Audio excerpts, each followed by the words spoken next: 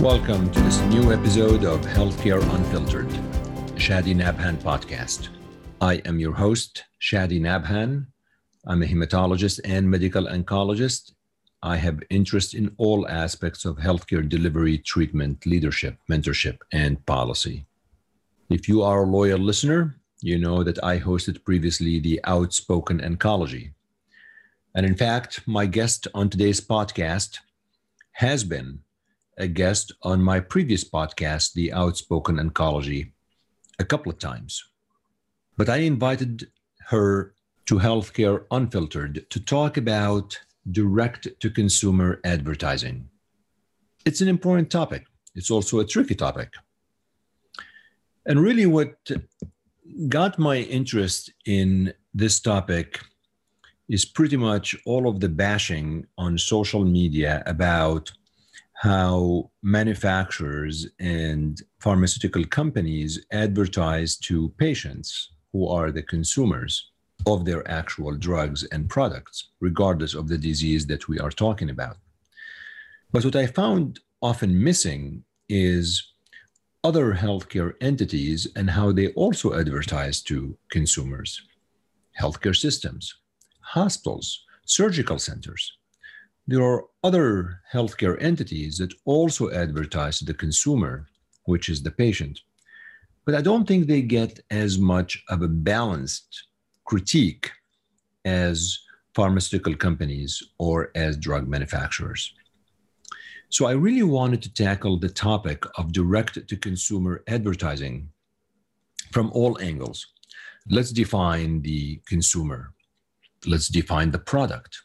Who is marketing to who? And what are the advantages and the pitfalls? Is this a good practice? Is it not?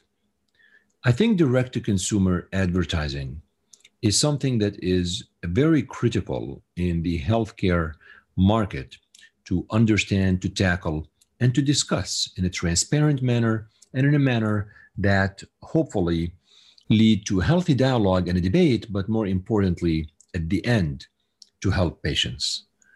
Ultimately, it's all about patients. So, is there some good direct-to-consumer advertising that might help patients? Is there some bad direct-to-consumer advertising? Let's talk about that. And again, to dissect this issue, I have the pleasure of hosting Dr. Allison Bateman-House. Well, as I said, Dr. Bateman-House was my guest on the Outspoken Oncology. In fact, we talked about Right to Try bill. We talked about some ethical dilemmas with COVID-19, but I have her now on my new podcast, Healthcare Unfiltered, to talk about direct-to-consumer advertising. Dr. Allison Bateman-House is an assistant professor in the Department of Population Health at NYU Grossman School of Medicine. She had her PhD from Columbia University and her MPH also from Columbia University. So I'm very delighted to have Allison with me on today's show. You can follow her on Twitter at @ABatemanHouse. And before I air the episode I taped with Dr. Allison Bateman-House on this podcast, I'd like to direct you to all podcast outlets that you possibly could find: iTunes, Spotify, SoundCloud, TuneIn, Stitcher. Subscribe to the show, write a written review if you have some time, rate the show if you feel that it deserves your rating. Would like to earn your trust, would like to earn your ratings. And without further ado, Dr. Allison Bateman-House, dissecting direct-to-consumer advertising on the Healthcare Unfiltered podcast.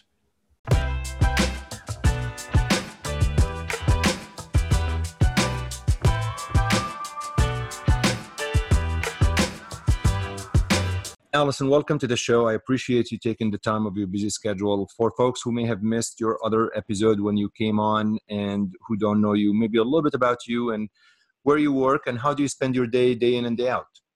Okay, sure. And thanks for having me back again. It's a real pleasure.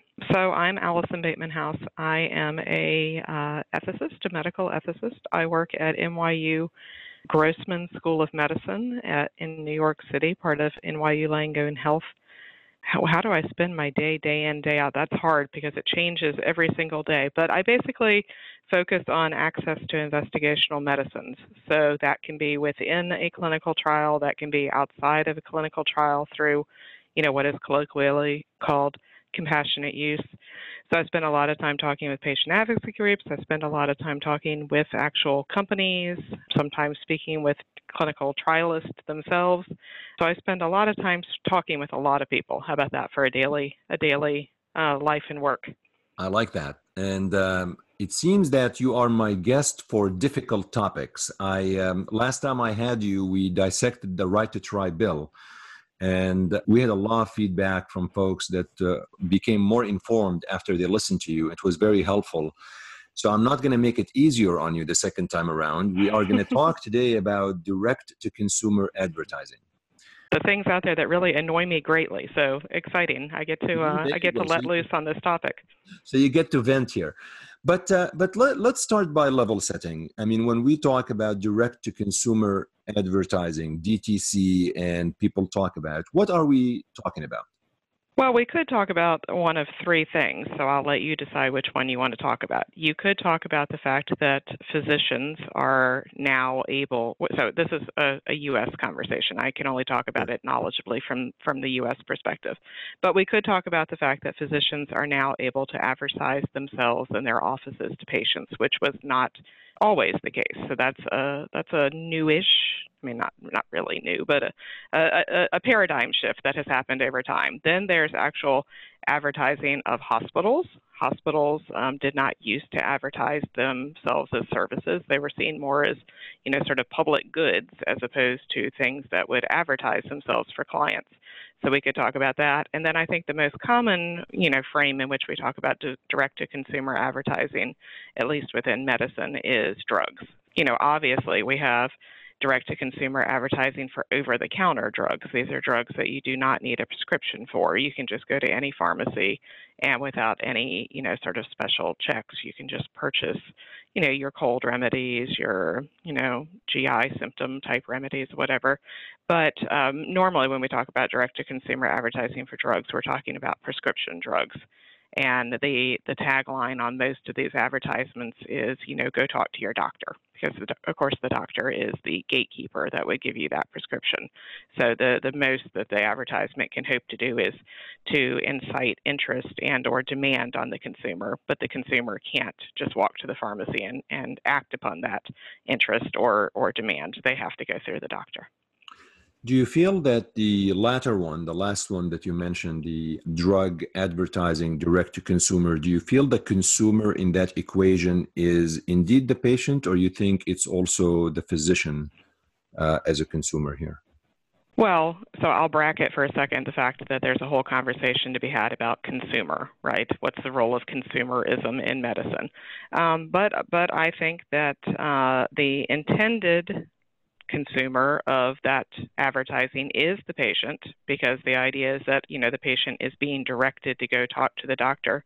But I'm sure that those advertising messages are also meant to trickle into the subconscious of the the prescribing physician as well, to get those messages that are being, very expensively crafted and promulgated, and also to, just sort of lodge that particular drug at the forefront of the person's mind. So when you're trying to decide what to prescribe, it might come to your brain earlier than alternatives. So probably both, but it is, ostensibly geared directly towards the patient.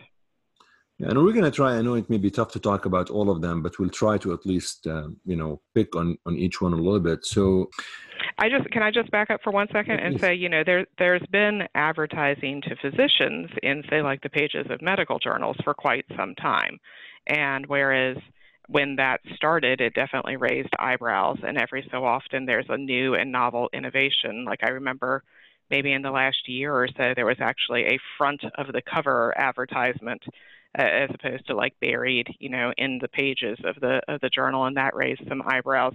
But that doesn't seem to invoke quite the same ire as, these on TV or bus stop or subway ads or something, directed directly at the patient. And I think that gets to the issue that I'm sure we'll talk about of, how informed is the audience that's getting those messages. Sure, absolutely. We're going to talk about that for all of these three from an informing standpoint. But I want to back up a little bit. And I like to simplify things because I think I have a pretty simple mind. Is it fair to say that direct-to-consumer advertising is a form of marketing, right? I mean, we can agree on that. It's marketing. Yes.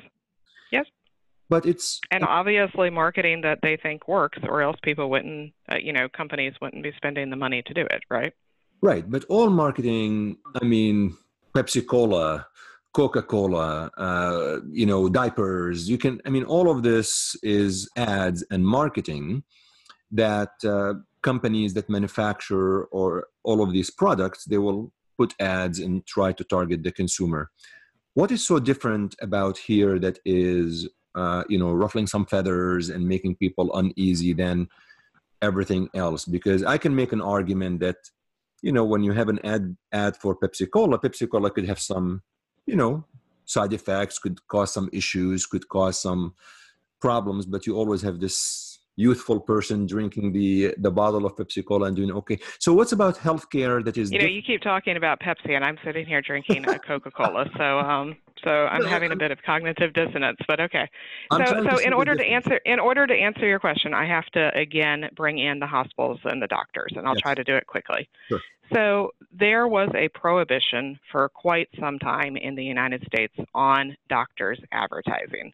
Why was that? The idea was that allopathic medicine, what we consider now sort of your everyday mainstream medicine that you go to doctors and hospitals for, was only one of multiple types of medicine out there. There was homeopathy, there was chiropractic, there were Thompsonian medicine, things that generally have disappeared off the radar now. And in the era before, board accreditations and, highly ranked medical schools and whatnot, it really was buyer beware, and all sorts of different, quote unquote, medical experts out there competing for the patient. And there was rampant advertising and all sorts of, patient testimonials, but, there was no truth in advertising law or whatever. So if you actually look back at historical medical advertisements, you see these ludicrous claims of, I took this, liver pill and, lost 40 pounds and had all this energy. And, so there was really this, rampant, uncontrolled market of all different types of medical practitioners trying to get clients. And allopathy distinctly decided in order to differentiate itself, it was going to say, as an ethical and professional stance, we will not allow advertising. So for many years, your quote-unquote allopathic traditional doctors did not advertise. And the sort of ethical and professional claim put there is, we are not just another consumer product to be purchased like Pepsi-Cola or Coca-Cola. We are a profession, and profession has norms and standards that self-regulate, and that we are not just any profession, we are a fiduciary profession, which means we have an ingrained responsibility to put the good of our clients above our own personal good. So when we prescribe a patient a medicine, or when we prescribe a certain course of treatment for them, go to this hospital or whatever, it is because we are putting the patient's best interest above, say, our own financial interest. So there was, this idea that, part and parcel of being a doctor was not trying to profit off of your patients. And, that was, sort of behind this idea that we are not going to go out and advertise for patients. Now, it was the same thing with pharmaceuticals. In your patent medicine era, anyone could advertise anything without really any sort of truth in advertising claims. And they did. The advertisements that you can find out there are just wild. And so then you had your quote unquote ethical drug companies that, in order to differentiate themselves from their competitors, said, we are not going to advertise our drugs. So it was the same ideology of, we are science-based. We're not trying to take advantage of our customers. Yes, we're selling a product, but we are, really sort of a beneficent, yes, capitalistic, but at the same time, almost a fiduciary force, and we're going to act that way. And so it has been really quite a change for both doctors and for drug companies at some point in time in U.S. history, and the time points vary, to say, well, actually, we're not doing that anymore. So to get back to your question, what's different between a drug and Pepsi Cola? I mean, the drug is making claims that A, we're here for your health, B, we're scientific, C, we're effective, tested, and proven, and D, we're part of this larger, scientific health enterprise. And whereas we may not have, 100% the same fiduciary responsibility that your doctor does, we do have a sort of moral obligation not to completely screw you over. Whereas I don't think anyone feels that Coca-Cola or Pepsi have that obligation. Very good distinction. Going back to a very nice historical perspective, thank you for that.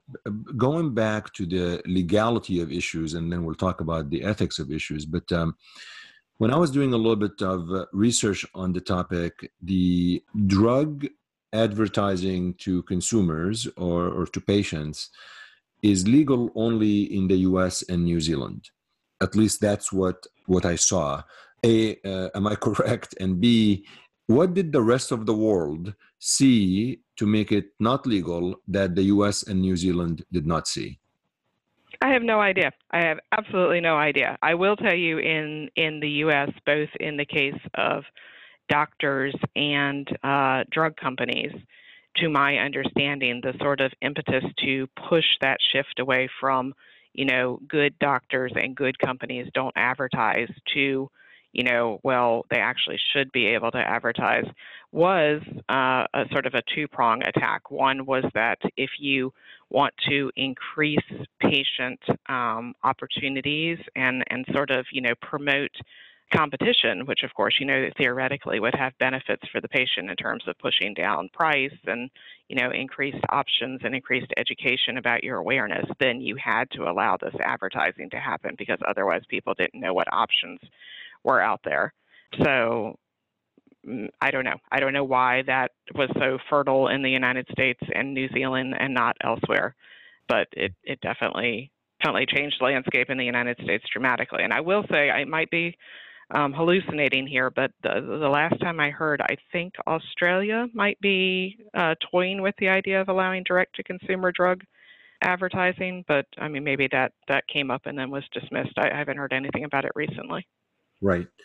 Now, the scientist in me, or the investigator in me, always thinks that in order for us to either critique or praise an intervention, we need to have data. We need to have some data to say that this was bad or good. And we have to take our emotions, I guess, out of it and our personal bias out of it. So is there any data, at least on a patient level? And I know you're a big patient advocate and patients are at the center of everything that you do, but are there any data out there to say that direct-to-consumer advertising either hurt patients, helped patients, did anything on a patient level? Do we have anybody that looked into that? I am sure there is data out there, and in fact, I know the FDA has actually commissioned studies in the past looking specifically at the impact of direct-to-consumer advertising, but I would be giving you false numbers if I tried to cite anything off the top of my head. I just don't know. I will tell you anecdotally and from my experience, I do hear quite frequently that patients come in actually saying a name brand drug, I saw this on TV, I'm interested in this, what do you think about it? You're the practicing physician, I'm not, but I would imagine that most physicians have had the experience of having to explain to a patient why that drug that they came in talking about is not actually indicated or is not the preferred choice in that situation. And I would be very curious how frequently a physician is able to have a knowledgeable conversation about this may in fact be an indicated drug for your condition, but it's not covered by your insurance, or there is a generic or some other equivalent that is actually cheaper for you. So whereas you've now been primed to want X, I really think that on economic grounds, you should go to Y.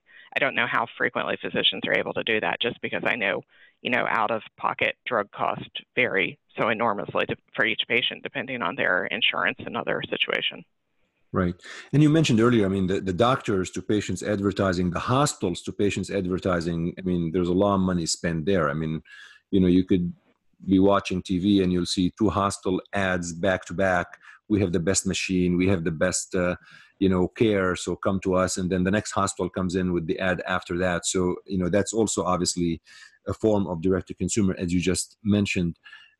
And can I just say on that one, the thing that really concerns me about that is there are a couple of things. So when you have hospitals competing, in a given market, there are only so many patients who, have the ability to up and choose hospitals instead of being like, this is my only option due to my insurance or, my logistical or geographic needs or whatever. But of those patients who have the freedom to move from hospital to hospital, that pool of mobile patients who are willing to go where they think they're going to get the best care.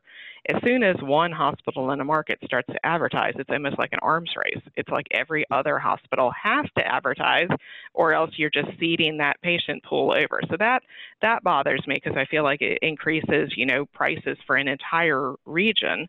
And the other thing that really bothers me, and this is as an ethicist, is the things that are frequently used in those sort of hospital marketing campaigns are, hope born here or something like that. I mean, what does that even mean? That sounds promising, but I don't know what it means.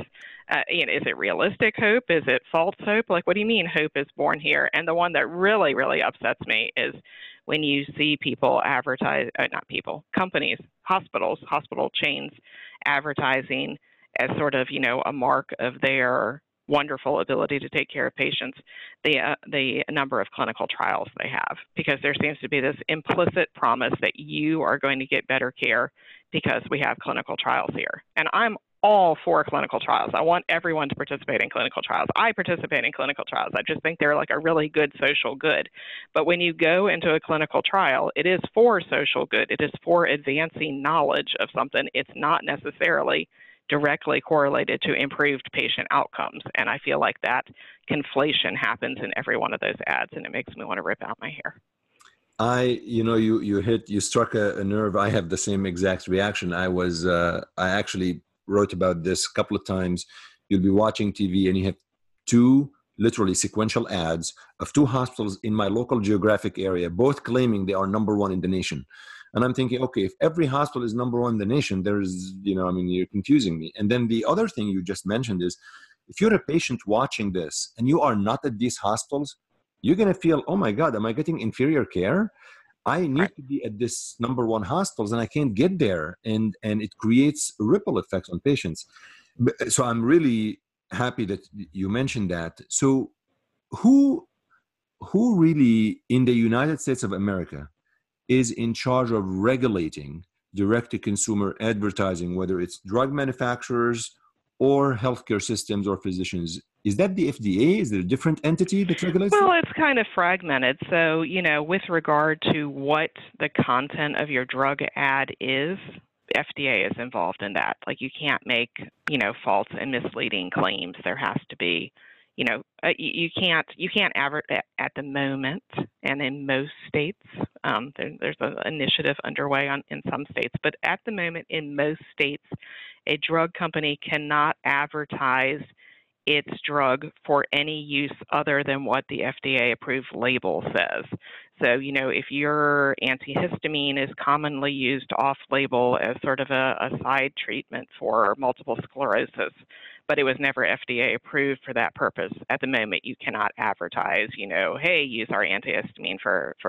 So the FDA is involved, and it's basically making sure that these are, factual claims, factual statements of risk, and that they concord with the label. But most advertising is, regulated by the Federal Trade Commission. So, most of this, and this whole shift of can doctors advertise, can drug companies advertise came about as a sort of, events at the Federal Trade Commission. So the Federal Trade Commission is really the gorilla in the room in these conversations, and it's not an entity I know a ton about. But then, the FDA is involved when it comes to drug claims. And of course, like the American Medical Association and state medical boards and what have you all have a role to play too in terms of, are you being appropriate in your claims? If I'm in New York City and you ride the subway and you see these ads for, weight loss techniques or breast augmentation or plastic surgery or dermatology or, dental cosmetic dentistry or whatever, some of them really cross lines, I would say, both in terms of, what they are offering, like if I increase my breast to a triple D, am I really suddenly going to be, like swimming in money and living in the lap of luxury? So it's stuff like that it's not necessarily the FTC or the FDA that's involved, but it's, your state medical boards that would be involved.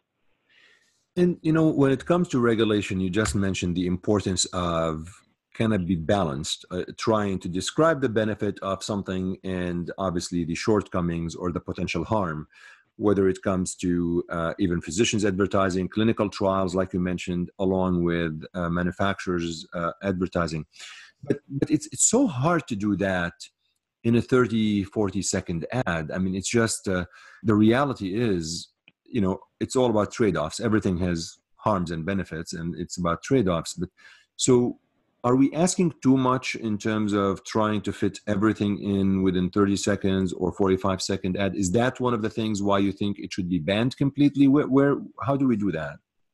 I mean, I'm an ethicist, so I believe in informed consent. And I think if you're going to use a drug, you need to understand these are, the possible benefits that I can expect from getting from this drug. And these are the possible risks that I, can also possibly expect. And here's how, in my particular circumstance, that sort of risk-benefit calculus, would play out. And you have to have an individualized discussion with a knowledgeable provider to have that conversation. So I think it's completely impossible to say in a 30-second ad with, microscopic, white text scrolling by at the very end while the voiceover is saying something completely different and distracting you from what that text says, that you can have anything approximating informed consent. So, I mean, there's absolutely no way that you would be able to watch one of these ads and then have an ethically appropriate experience of going and purchasing a drug directly. But remember, in the United States, we don't have direct purchasing of these drugs. They're through the physician. So it really puts the onus on the physician to say, I now have a patient who's interested in this product, and they've been primed for this product, and I have to go back and do the education. And I may have to be undoing the messages, either conscious or unconscious, that they got from that drug ad, or, in some cases, I might actually be echoing the messages like, yes, I really do think this is appropriate for you. But it seems to me if you really honestly were saying, I just want to make patients aware of this option and to get them and to go have a conversation with their doctor, your ads would look very different from what the ads on TV look like right now. I mean, the ads that you look at on TV right now are basically promising you that you're going to have an active sex life and, a great life full of activity and happiness if you take this drug. And I think if you were just trying to say, hey, you should be aware of overactive bladder, and it's something that there are drug treatments out there for, and you should go and talk to your doctor, your ad would probably look somewhat different. That's me speculating. Good point.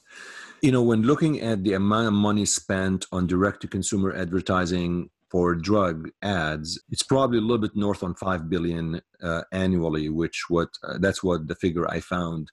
I really couldn't find a whole lot about the money spent by healthcare institutions and physicians and so forth on their advertising. I presume you probably, you don't know that figure as well.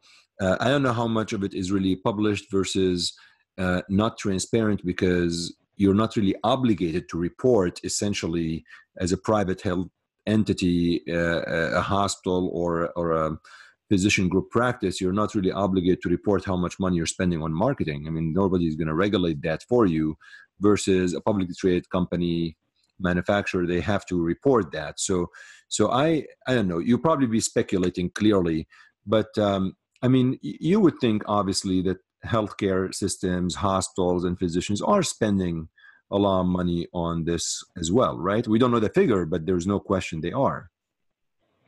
Yeah, I mean, I live in Manhattan, and there are certain roads near certain hospitals that when you drive down the road, you see these, enormous multi-story banners advertising, some variant of, I'm trying not to actually say the actual phrases so that I don't get in trouble, but, you won't fantastic, wonderful things happening in this building. And those I am quite sure do not come cheap. I fly all the time, and in-flight magazines have direct-to-consumer advertisements, if not for specific hospitals, which I feel like I have seen, certainly for things like stem cell clinics. So, there's definitely money being spent on it. And, of course, that's not even talking about the TV ads, which you're able to see me on video right now. Everyone else will just have to hear this audio, but you can see behind me. I have no TV. I have an apartment full of books, not TV. And it's always strange for me when I'm in a public setting, like a sports bar or something. I'm like, holy shit, it's another drug ad. We just saw, this is nothing but drug ads. What are we actually watching? We're just watching drug ads. So I'm not inured to them because I'm not around them frequently. But it means when I do see a TV, it's just shocking to me how much of it is straight ads. What's your sense about, you alluded to this a little bit earlier, what's your sense about the ads in the journals, in the medical journals, in the publications that are usually obviously sent to physicians, and and not physicians also, we read periodically. What's your sense of that? Obviously a lot of money are being spent on this. The journals make money because they make money from the ad purchasing, all that stuff. How does that differ in your opinion than drug ads on TV? I mean, the only difference that I see is in the education level of the recipient. I mean, if you are doing an educational not an educational campaign, I'm sorry. If you're doing an advertisement geared towards clinicians, you are hopefully getting it into the eyes and hands and brains of an audience that, can somewhat more appropriately evaluate what is the purpose of this ad. Is this just trying to inform me of a new treatment? Is it trying to bias my treatment decisions? As opposed to when you're seeing an ad targeted towards lay people on TV, who I don't think necessarily have that sort of training or distance to be able to, I think everyone in our society understands ads are meant to sell. So I'm not trying to say patients are naive and don't understand that they're being sold, but they may not understand, are there other options? Is this clearly the best option? Is this an option that is as good as other options but cost far, far, far more? So, I mean, I think the main difference is not necessarily there's something different about advertising in the advertisement itself to doctors versus patients. It's in the sort of sophistication of the recipient. And I will just say as a side note for any sort of amateur historian out there, if you can find hard copies of medical journals, which of course now most academic medical libraries have thrown them out and only have online digital archives. But if you can actually get a hold of those old journals, it is definitely worthwhile doing so, just to get a sort of a sense of how advertising has changed over the years and the sort of gendered and racial normative concepts that are used in those advertisements. Because historically it was always your very paternal white male smiling down at some woman, being like, calm her nerves, prescribe whatever. Whereas today you will see a very different style of advertisement. So that's just for your amateur historians out there to go check it out on the weekend, because it's pretty fascinating. That's great. So I want to talk now about the ethics of all of this. I mean, I think hopefully the listeners have now a little bit of a historical perspective. They have good understanding of the types of direct-to-consumer advertising, physicians, healthcare system, drug manufacturing, all of these things. And But you're an ethicist, so when you Well, and don't forget now health insurances have to advertise too, right? So I mean, it's just like layers on top of layers. Anyway, go ahead. right, and absolutely, and we talked about, in the subway you see this, in magazines everywhere.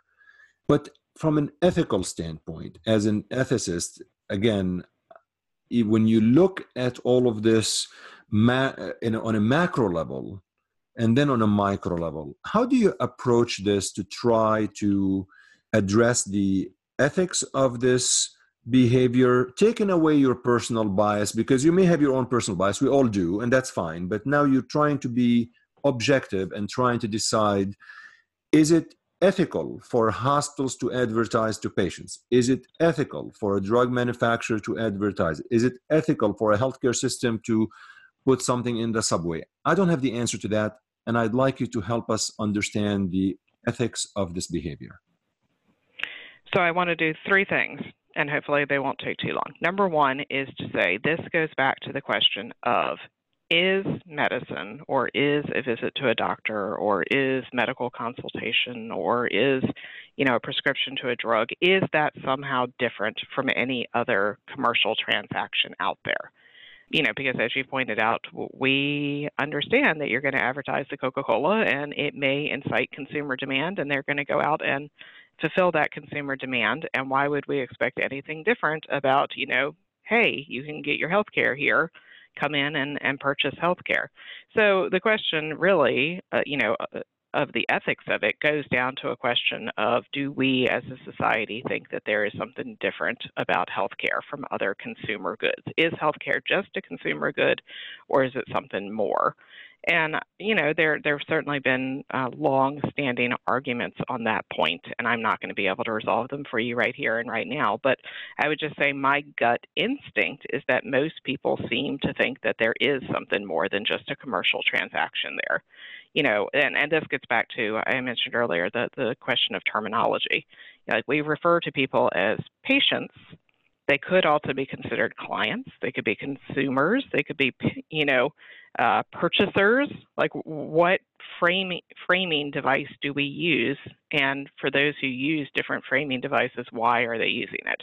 If you refer to someone as a patient, you are putting into place this, very long-standing sort of hierarchical notion of a person in need, seeking guidance from someone who has, abilities and training that patient does not have, and is reliant upon someone else to help them with, which is very different from the idea of, a consumer. So I can't really answer that long-standing debate, except for to say, it is a debate, and different people use different framing devices because they have different ideas. The other things that I wanted to say about, the ethics of all of this, one is on the individual patient level, and one is on the societal level. So with the individual patient level, again, sort of the hallmark of medical ethics is the idea that you are making an informed decision. You understand what your options are. You know what the likely implications of those options are. You know what, your alternatives are. You have sort of a rational framework to understand, once I make a decision, what the likely consequences are going to be. And I don't believe that our current advertisements, either in the medical journals or targeting lay people, are sufficient to meet that informed consent demand. So either we change them and make them, much longer, much more complicated, much more nuanced, or we just concede outright that this cannot be, an ethically appropriate way to convince people to use a product, and instead we need to scale them back into just simply, there are drugs for this condition. Go talk to your doctor so y'all can have an informed conversation about which one is best for you, given your particular circumstances. So I think right now on the individual patient level, with regard to trying to meet the ethical expectations of how patients should be treated, they're not cutting it. And so then you move to the societal level. Societal level, prescribing implications have implications for all of us. So convincing people that they want to use antibiotics when, maybe an antibiotic is not needed in a situation, has implications for all of us in terms of antibiotic-resistant organisms, convincing people that they want to use a more expensive, neoantigen as opposed to a cheaper chemotherapeutic product has implications for all of us, convincing people that they want to go get, stem cell injections into their knees that are not actually validated and have no, FDA approval. They have implications for all of us because in our current system, there's cost sharing. It's only a very small echelon of people who pay 100% out of pocket, and for the rest of us, the costs get divided between all the people in your health plan or all the people receiving charity care from a hospital or what have you. And so there are actual societal implications about driving up demand for certain procedures. And then I guess on that last point, I would just say a lot of time, and this is not drugs, but this is, procedures, so like cancer screenings and stuff like that. Frequently, the ads are for things that are not really validated. So go get this type of screening to see if you have lung cancer, or go do this or go do that, where there's not necessarily evidence behind it. I think that is a problem societally. Because it does drive up the consumer demand, which results in financial burden on all of us. But B, it just spreads misinformation and creates this sort of misunderstanding of, if I want to be proactive and try to preserve my health, what is it I need to do? You don't see very many people, except for perhaps the random health department, saying if you want to prevent your likelihood of getting cancer, make sure to exercise, eat appropriately, and decrease your alcohol consumption. Instead, you see ads saying, you want to decrease your risk of cancer, go make sure you're getting screened. Get this full body imaging to look for tumors. So, I mean, strictly ethically speaking, in your opinion, having spent years studying the ethics from a patient perspective, you would say if you had the power, you would ban all direct-to-consumer advertising in healthcare, or can you see any silver lining where you see there's some areas that patients benefit, or do you say, no, done, all of it, I would ban it? The only possible silver lining I see for direct-to-consumer advertising is there have been people who have made claims. Some patients get their education about everything in life from TV, and they may not have any idea that this symptom that they've been experiencing has medical implications until they see this ad on TV, and that's what prompts them to go and see their doctor. So it gets to people outside of sort of like the routine medical areas and brings people in to get potentially life-altering care. And I can buy that. I'm not sure. Stroke symptoms, chest pain, stuff like that. Yeah. But I think if that's going to be the leg on which this whole enterprise stands, then the ads need to look very different. I don't understand why it would need to be promoting a specific drug, and I don't understand why it would need to be promoting a specific drug company. If you're going to do just a general awareness campaign of, wow, you have to get up 5 times during the night to go to the bathroom, you should go get that checked out by a doctor. I don't understand why, you can't have 5 different drug companies who all have treatments that may be relevant to that condition band together and have it be, almost more like a public service announcement than an ad for a particular drug. I think if you're... It's actually intriguing. So like almost a multi-sponsored ad type of thing. Yeah. I think if what you're claiming is we have to do this advertisement because it gets patients who otherwise wouldn't seek care in to seek care, fine. Turn it into a PSA, reach out to those people, and as a public service, get them in to seek the care. And I don't understand why that couldn't be something that companies do collaboratively. Well, because of the inherent competition, I presume, obviously, between companies where I think they want to advertise for their own drug. Well, but you know what?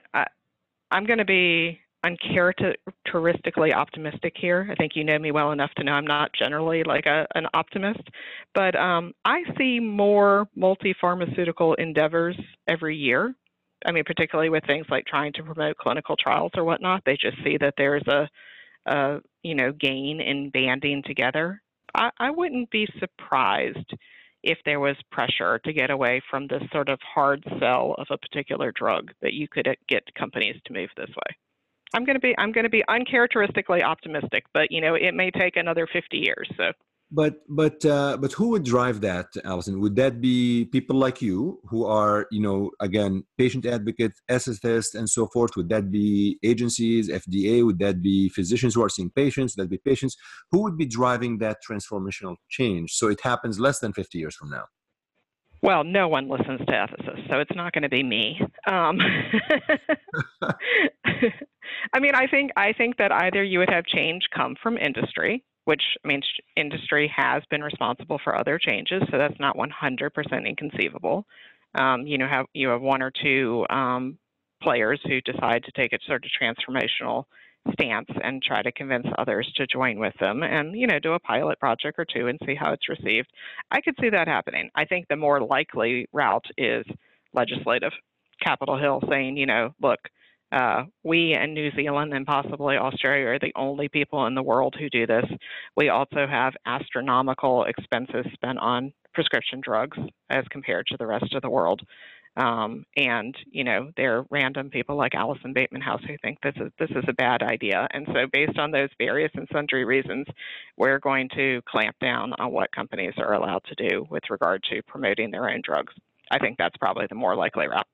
So some people have said that, instead of companies spending billions of dollars on direct-to-consumer advertising, maybe they could, establish a patient fund and give some of the drugs at cheaper price or even for free and so forth. Is that really fair criticism in a capitalistic society? Is that really fair to expect? It's not a fair criticism, and I'll tell you why. It has nothing to do with the fact we're in a capitalistic society. It's not a fair criticism because right now, many pharmaceutical companies have these sort of patient assistance funds, and they frequently get slammed for them in the press. I don't know how many times you've seen, I'm sure you've seen,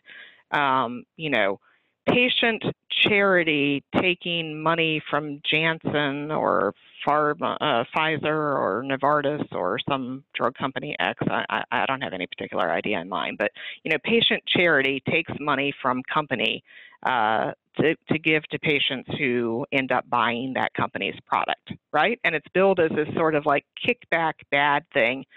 I suppose you could have some kickback scheme where physicians deliberately prescribe this drug because they're getting paid for it. But generally what these stories are about these patient assistance funds that are set up to make the drug available free or cheap for patients who can't afford them.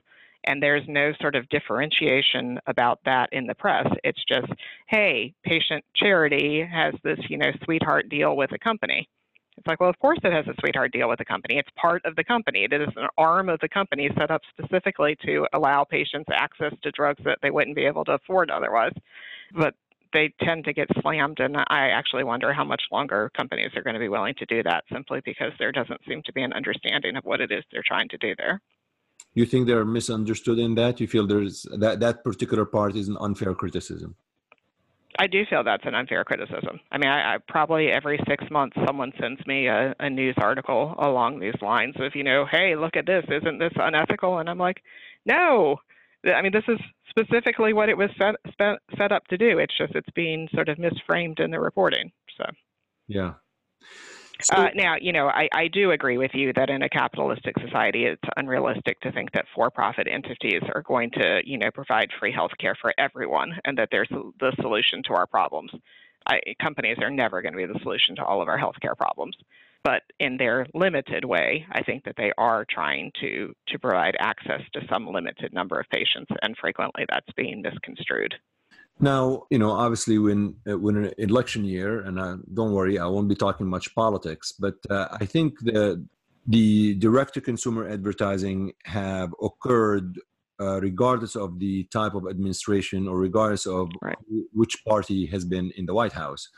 Based on what you have seen so far over this past year with elections and so forth, do you see any political influence into that particular type of behavior and so forth, or do you see the politicians or the administration is hands off of that. The legislators and the FDA and so forth sometimes follow whoever is in office. So I feel they're intermingled, but I also have not seen any changes regardless of who's been in office.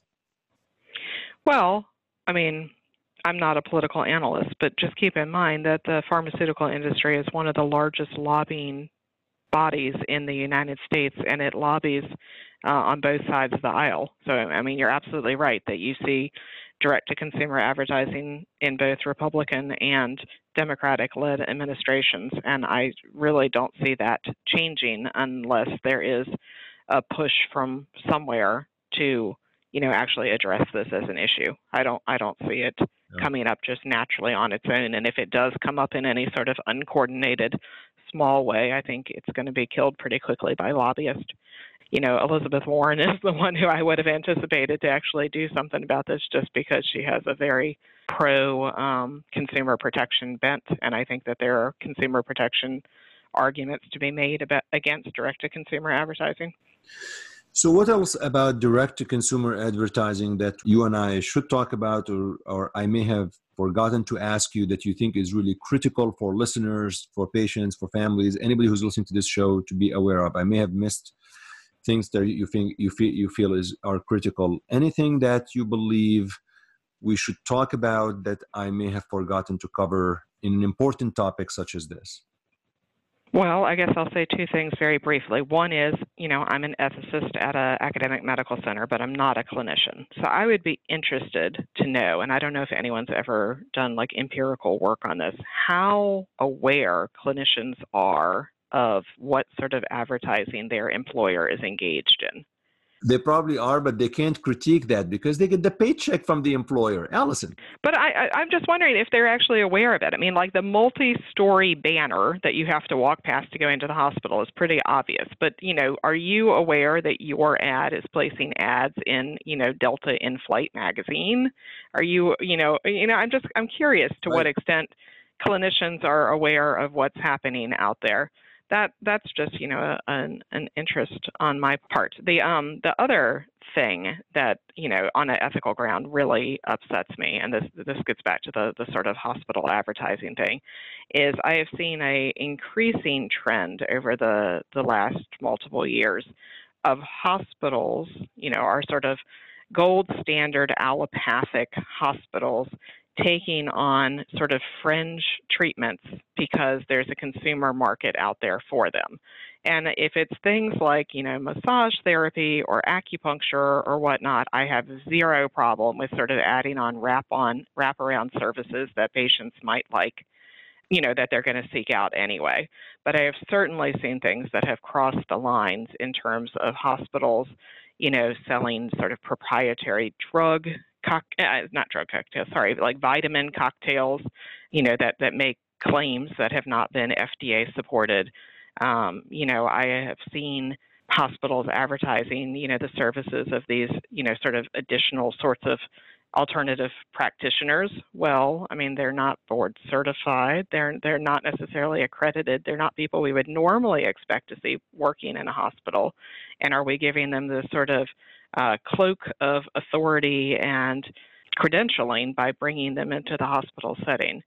So I think that there's lots of patient demand for things out there that hospitals should not necessarily be trafficking in, and I'm worried that the drive towards capitalizing upon consumer demand is erasing those lines. Yeah, I mean, I'll tell you, one of my pet peeves, and I've been vocal about this, is that if you're out there, if you are an academician out there or a physician or whoever you are, and you are criticizing direct-to-consumer advertising by drug manufacturers, you need to have the ability or the willingness to criticize direct-to-consumer advertising by healthcare systems and hospitals and healthcare entities and insurers. You can't pick and choose which part of the direct-to-consumer advertising you don't like. And that's been one of my pet peeves, honestly. I see a lot of people who are not happy with the direct-to-consumer advertising, but they only target one sector of that versus saying, I don't like the behavior in totality. It might not help patients, and I think it should all be abandoned. I don't know if I'm being extreme in this, but I kind of feel it's unfair to say I only don't like direct-to-consumer advertising done by this entity, but I'm okay if all of other entities do that. And this is not exactly the same thing, but just sort of, freestyling off of that, it reminds me that one of the most frequent questions I've gotten over the last year is about practitioners, individual doctors or even nurses using their Twitter or Instagram feeds to promote specific products, and what sort of issues come up there when you have someone who is using their credentials or the fact that they're employed at XY institution to allow them to be an influencer with regard to a commercial product that they're getting paid to promote. And I suppose that's a whole nother segment for us to talk about some other day, but I have really serious concerns about that. Absolutely. Well, you've been wonderful taking time of your busy schedule with us. Any last thoughts before I let you go back to your normal day? Well, I guess I should divulge that my institution is very heavily involved in promoting itself as a hospital. So I should say, start at home and try to change the world from your own backyard. So I'm fully aware that there's work to be done in my own backyard. So. Well, Alison, thank you so much. This has been really wonderful, very informative. I know it's a tough topic to tackle, but hopefully we tackled it in a I would say in a balanced way that listeners enjoyed the conversation. Thank you so much. Well, hey, if you have any listeners from Australia, maybe they can send in a comment and tell us whether that law passed or not, because I'm curious to know whether we'll have another pariah state on this issue or not. Yes, all you Australians, direct message me and Alison. Thank you. All right. Thank you as always.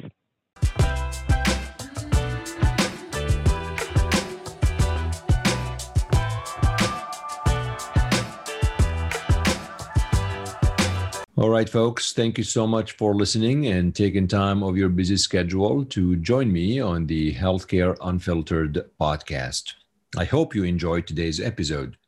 I hope you benefited from the dialogue that we actually had about the direct-to-consumer advertising. Again, it is not an easy topic, but it is an important topic.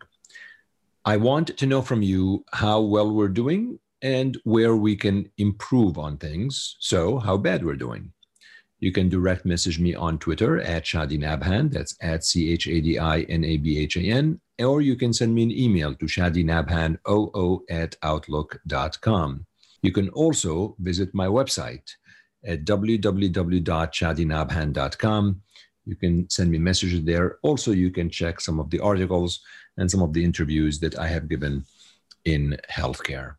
I appreciate your loyalty since we launched the Outspoken Oncology, and I would love to earn your trust and continued loyalty with the Healthcare Unfiltered. I would like to leave you with a saying from Mark Twain. There are basically two types of people: people who accomplish things and people who claim to have accomplished things. The first group is less crowded. Thank you, and until next week.